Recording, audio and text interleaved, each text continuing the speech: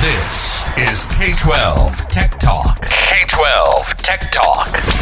The podcast by K-12 Techs for K-12 Techs. Real conversations, real arguments, and real banter on trending K-12 technology topics and issues. Live from the somethingcool.com studios, this is the K-12 Tech Talk podcast. Very special episode. I did not do my homework. I don't know what episode number this is going to be because I will tell you, this is a very special episode tonight. I broke out some of my own bourbon from my own bourbon stash, not Jeremy sending me. I have poured myself a glass of bourbon tonight. I don't know, Chris, what are you drinking tonight? Nothing? I went to Sonic and I got myself a Nerds slush with strawberry and lemonade. Good Lord. Mark, I don't know what you are imbibing in. I'm not going to say what you are drinking, but it looks like you're drinking some form of hydration, right? Yeah, it's a big night. We bust out the big stuff tonight because we have a really cool guest tonight. We do Episode have 108. 108. So this will be 108. I am drinking Blanton's out of my own private reserve because this is such a special episode tonight. Mark, why don't you do the honors since this is a friend of yours and you did the legwork to twist his arm to come on here with us. You do the honors. So tonight we have Suhail Katal, who is the current CIO of the Los Angeles Unified School District in California. Suhail, I've known Suhail for a few years, and over the last few months, Suhail's gone through the one thing we all don't want to go through, and that is a cyber incident. And so he's here tonight to talk about that. Just as a full disclosure, there are certain things that we're going to talk about tonight. There are certain things that we're not going to talk about because this is an open interview with Suhail, and we know the district and we know who we're talking to. So we don't want to do anything that creates any undue risk for the district. So we're going to talk at a high level of what happened at LAUSD and the response that the team took. And we are going to keep certain things confidential just so we don't create any more future problems for Suhail. So let me turn it over to Suhail right now to introduce yourself. Tell us about how you got to LAUSD and how you got into your position. Sure. Thank you, Mark. Although I'm at work, so I'm not going to have any drink at work. So with that, I'm Suhail Katal, Chief Information Officer for Los Angeles Unified School District. That's a very interesting question, how I got into the CIO in LAUSD. Because as they call me, I'm a COVID CIO, CCIO. That's what I call myself. There you go. That's a new title, yeah.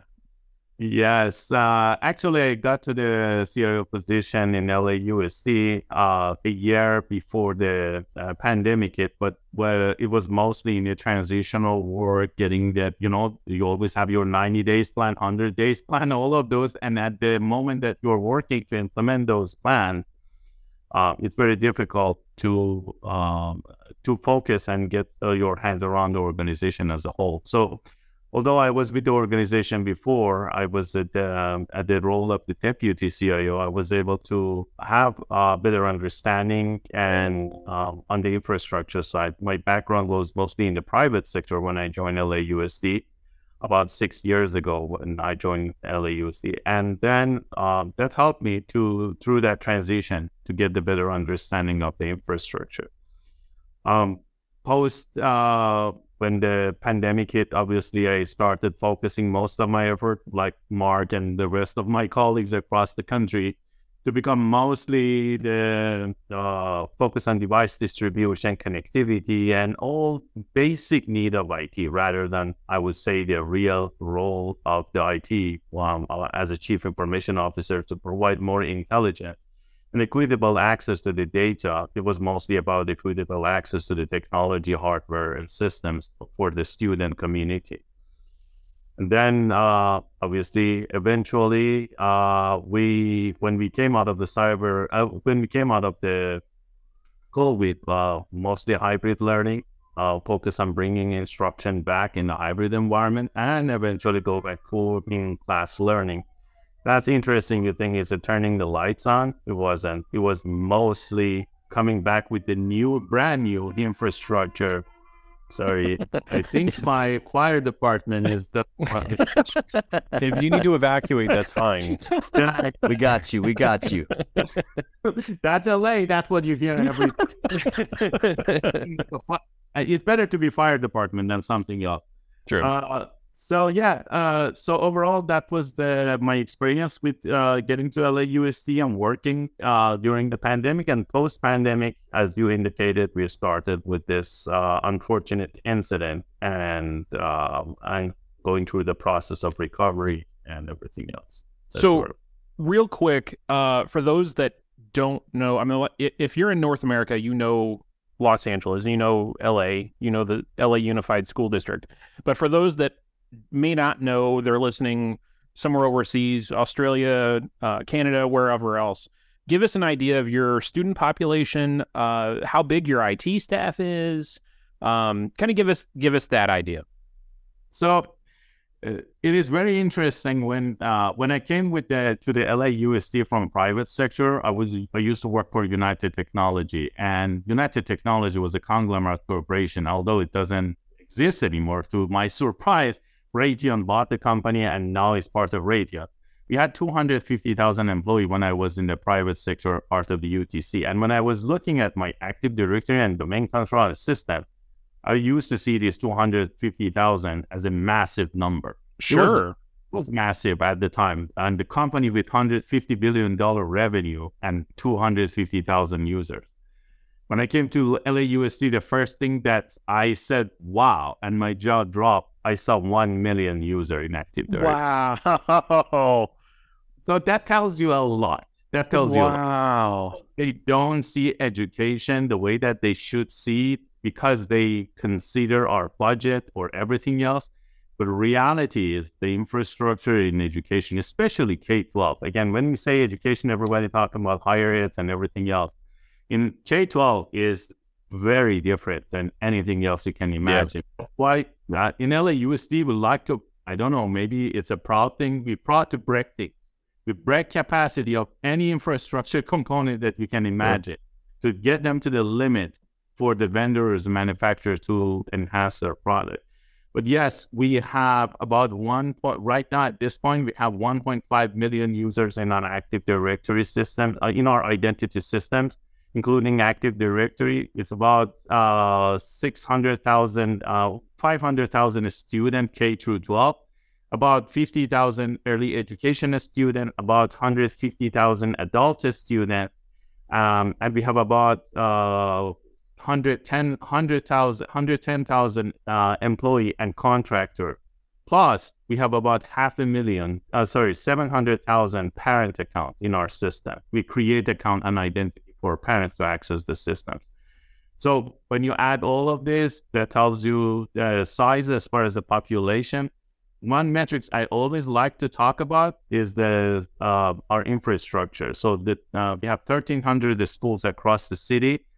We run fiber optic and networks for these 1,300 schools. The last number I remember, we have 29,000 miles of cabling across our school. It gets you one time around the earth, plus from here to New York. So I can come and see Mark if I want with that. I feel like this guy's bragging right now. I don't know. Well, I think some of these numbers are going to come back to bite him later on in this description. So I love it. I love Pride before the fall. Yes. These are fun facts, but it's very impressive. One key in the metrics that probably relates to cyber attack, and we should be I should bring it up over here. We have 16 petabyte of storage data, and on top of it, we receive 35 million essentially, I would say, threat or attack every year. Wait, say that number again. The attack number? Yeah, 35 million. We detect them. So you're detecting what are you defining as an attack? Obviously, DDoS, phishing, anything, any type of a detection that IDS and IPS system. Okay. Not this. Hey, I'm not talking about incident. Sure. hopefully my incident never got it that high. So Right. Wow. Yeah. Wow. Okay. Well, okay. Go so, ahead. so let's pivot here because you just had some very impressive numbers. But one of the reasons why we're really excited to have you on is because you've gone through our worst nightmare. You've gone through an incident. So if you could take us through, I guess you could call it D-Day. What happened when you first got the call and you were alerted to something's wrong? Now, we call it D-Day, you're correct, but we haven't coined that day with the minute and the time of the incident, and literally coined it. And I will probably gonna send you one. So it was a very interesting time. You know that usually most of the attack happens in the long weekends, and this was no exception. It was a Labor Day weekend. And that usually those are the time you essentially wind down your staff, people taking time off mostly. So we have a 24/7 network operation center. And then about, I would say 9 p.m., the team noticed unusual activity in one of the separate system from our IT infrastructure. It was a facilities infrastructure. And no surprise, sometimes you see in organization there is some autonomy and some type of a federation across IT department, and not everybody have a centralized IT shop. And it was the same scenario. There was a separation, but we still saw the activity in the movement, and we were notified. And that was a very hectic thing that you're dealing with when you see essentially, let's say, bad actor trying to move laterally.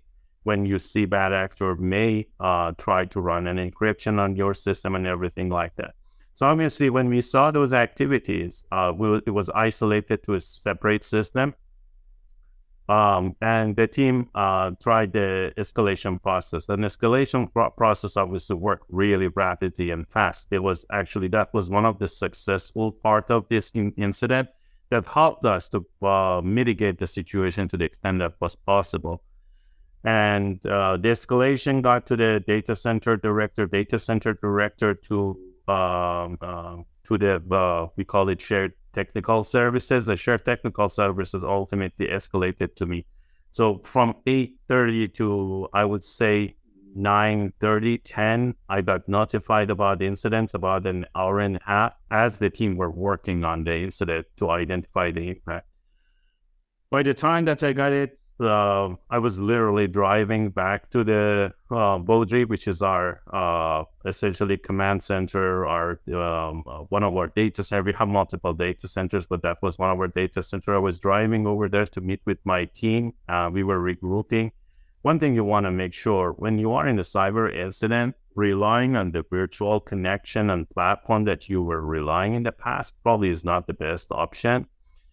You need to have a proximity access to the infrastructure, and at the same time, you need to have an out-of-band communication system to keep those communication active. So we activated the out-of-band communication, and at the same time, we were trying to regroup to be able to make faster decision without being interrupted by communication nightmare that everybody always deal with.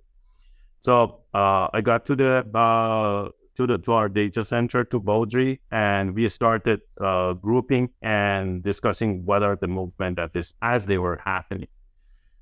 So when you see those movement, the first thing you need to protect is your crown jewel. And the crown jewel for us was essentially our IT infrastructure versus facilities infrastructure. So what we did, we activated our firewall systems to isolate and quarantine facilities system to access to anything, to the rest of the IT infrastructure.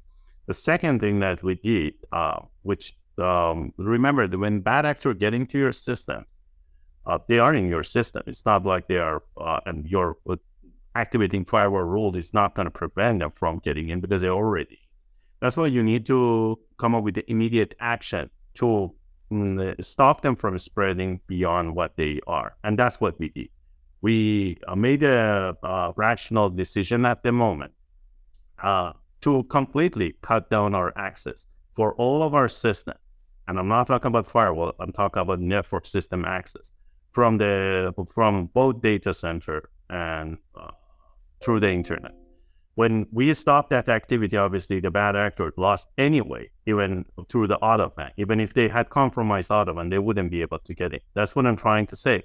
You probably saw when a bad actor in other scenarios like Uber case, they break into your emergency systems and everything else. You don't know what's happening. The first action is mitigate immediately so you understand the impact. And that was our action. We stopped the network activity, we stopped internet access and everything. And then we went through the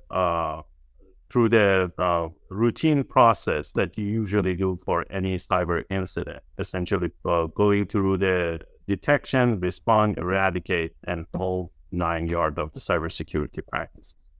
It's funny to hear you say that one of the first things you guys did focus on was removing access like that, because Mark and Chris will tell you that I have a running joke that I've told my guys, if something like this happens and we get those calls of, hey, my machine's encrypted or we're seeing this weird activity, we've got a pair of scissors next to our fiber that goes to the internet, and that line is getting cut. So it's funny to hear you say that, because that's, in my head, that's the very first thing that we're gonna do. That's just it's comical. not a joke. Like, you're super serious about it. Oh, yeah, absolutely. Like, there really are scissors, right? Yes, there are in the data center. Yes. So this is at what time of the day is this?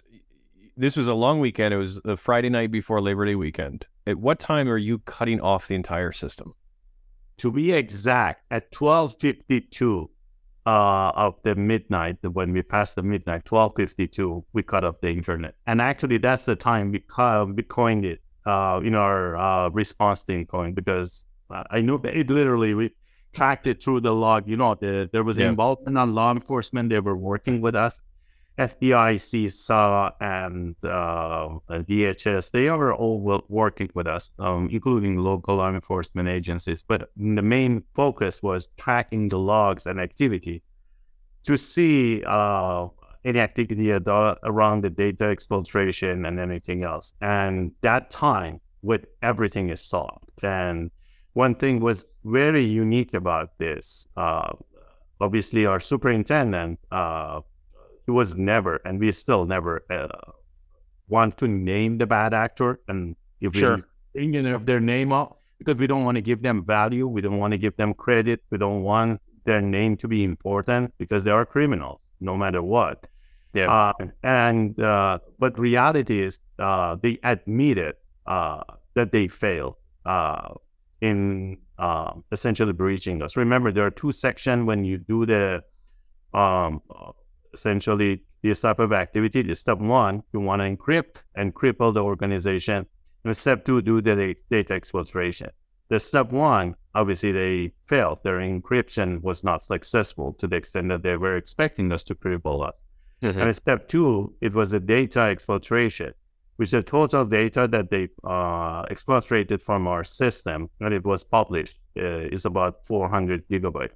And you know that size of your laptop hard drive compared to 16 petabyte of storage of data that the district had in possession.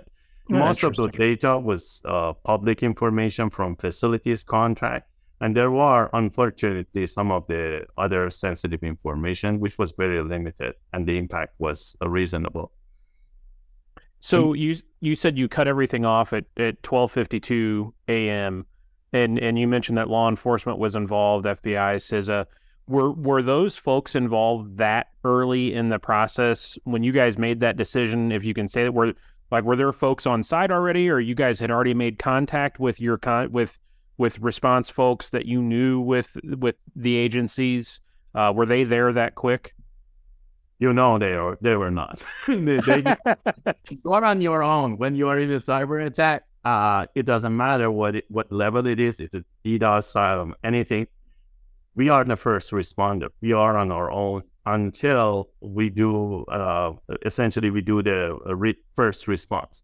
When it comes to the detection part, that's where the other resources comes handy. Your cyber insurance resources, the federal resources, your contractor, your vendor, That's why really in detection part, it was us. And when I'm saying us, when you work in the middle of the night, how many people you can pull in?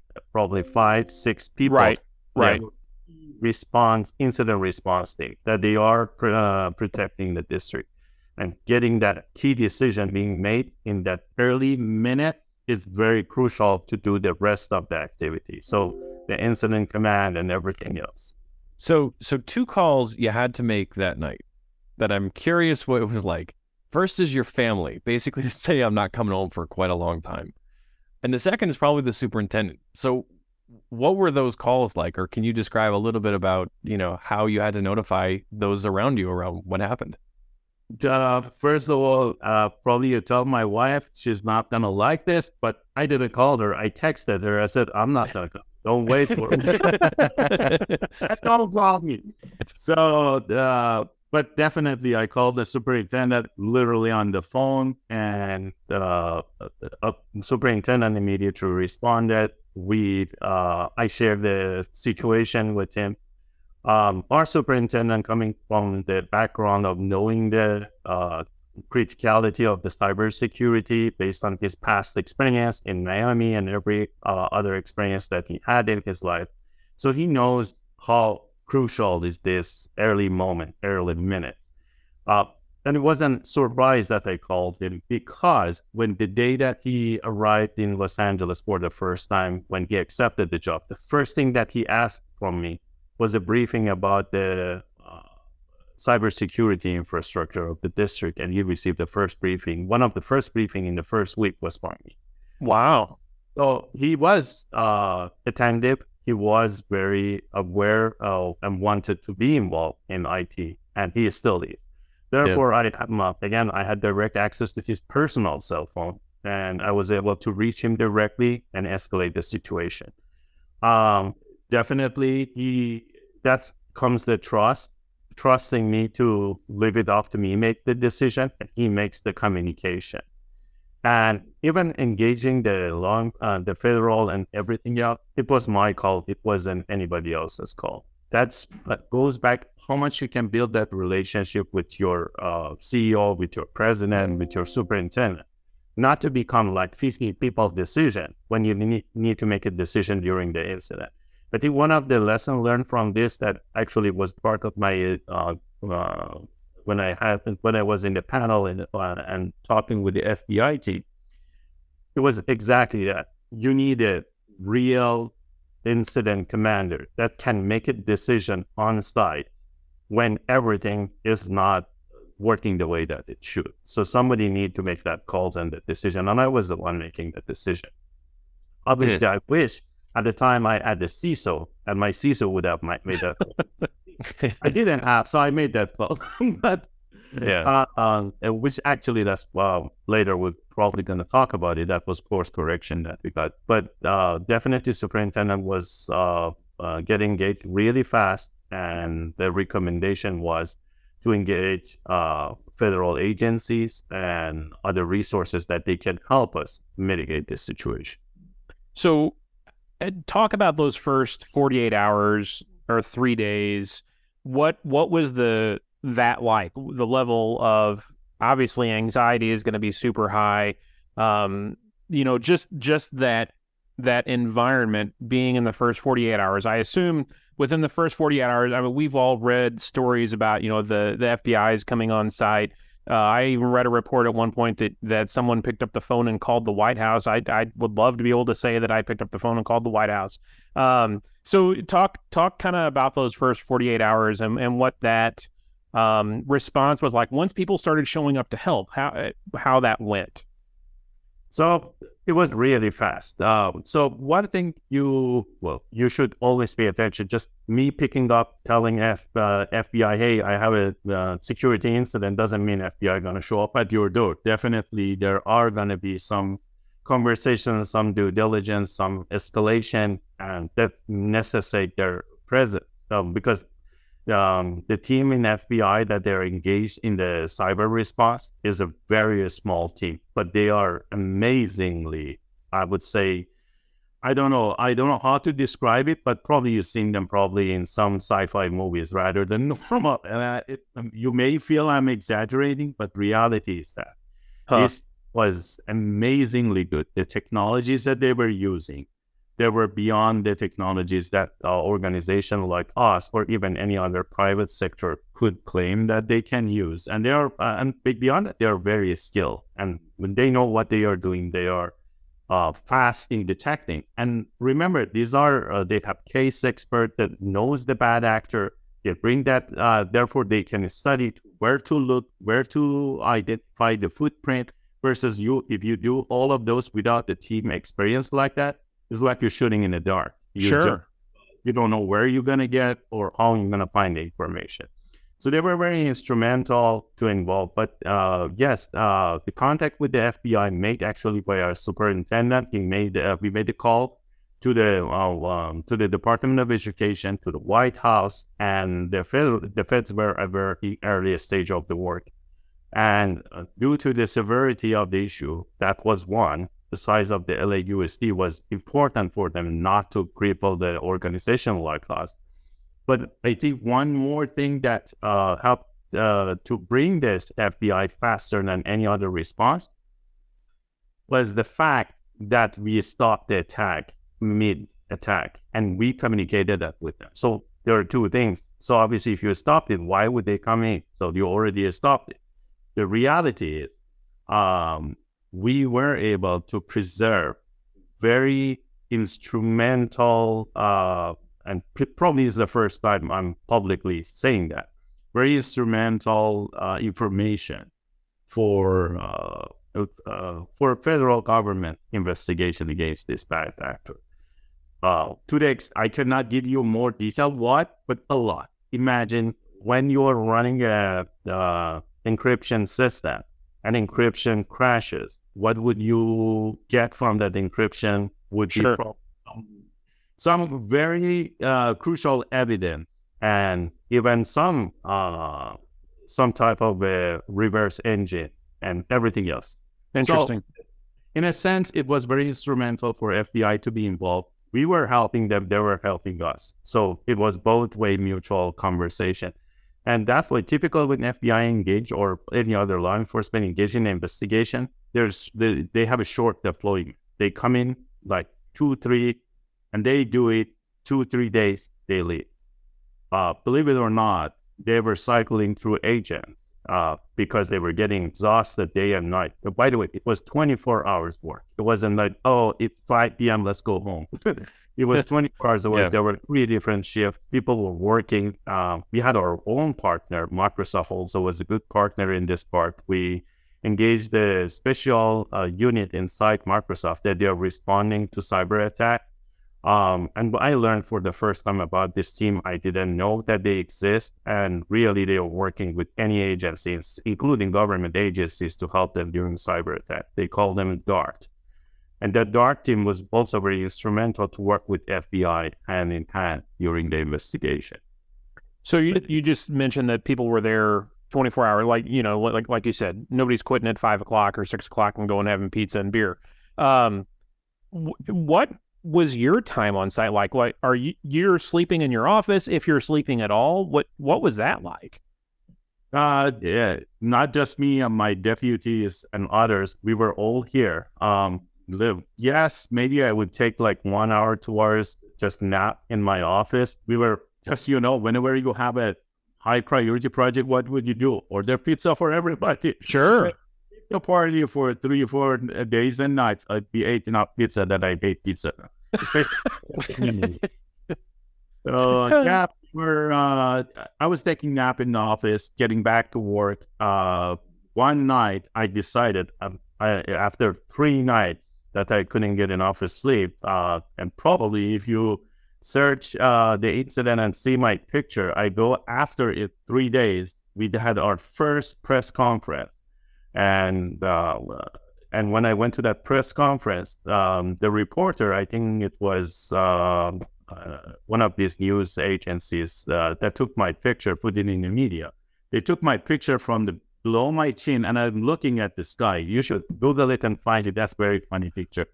And literally, it's like I'm praying, God, just help me. Let me get some sleep. The reality was that I needed rest. So I was driving back home to get a little bit of sleep and come back fresh the next morning after 3 days. So we knew we essentially did the detection, we did the response, we were working on eradication.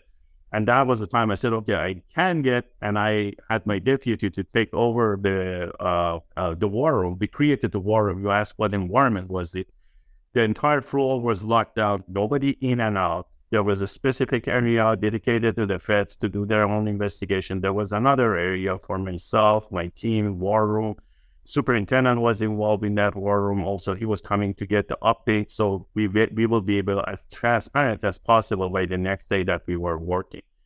And yeah, that was the only time that I went home, and I remember it was like about an hour or 2 hours of sleep, and then I got a call, I need to come back because there was the finding that it needed a critical escalation. And you know that when you're in the middle of this investigation, you'll find things that you need to address right away. And that was it. I came back to the office. I was in the work for the next 3 days. So 6-7 days in a row, I was working. Oh my gosh. I found the picture. One shower after 3 days. I came back and then. Wow. There's an American flag in the background and he is looking up to the sky exhausted. Exactly. That's the picture. Got it. That wraps up part one of our interview. You'll have to come back to hear the rest. We do want to thank our sponsors for their support of this podcast. They make great episodes like this possible. In particular, Vizor, that's Vizor. They can help you with Chromebook management and inventory and pretty much any asset management you got in K-12. If you have the task of creating reports for title funding or any kind of funding where you have to track where the funds were spent, Vizor, that's Vizor, can help you. Check out Vizor.com/K12 Tech Talk to learn more and get 20% off. Also, thanks to Fortinet, they do more than just firewalls, but they also have a top-notch kick-butt firewall. You can email FortinetPodcast@Fortinet.com, and Chris there will tell you all about it. Make sure you tell him that we sent you. Extreme Networks is a proud sponsor of the podcast. Email Dominic at dmayer@extremenetworks.com for specs and quotes, and he will hook you up. And then two more. We got somethingcool.com. Email Jeremy at somethingcool.com about information about their cybersecurity offerings. And finally, last but not least, Provision Data Solutions. You can hit up Jeff, Derek, and Ryan. Those guys are awesome. See you next time.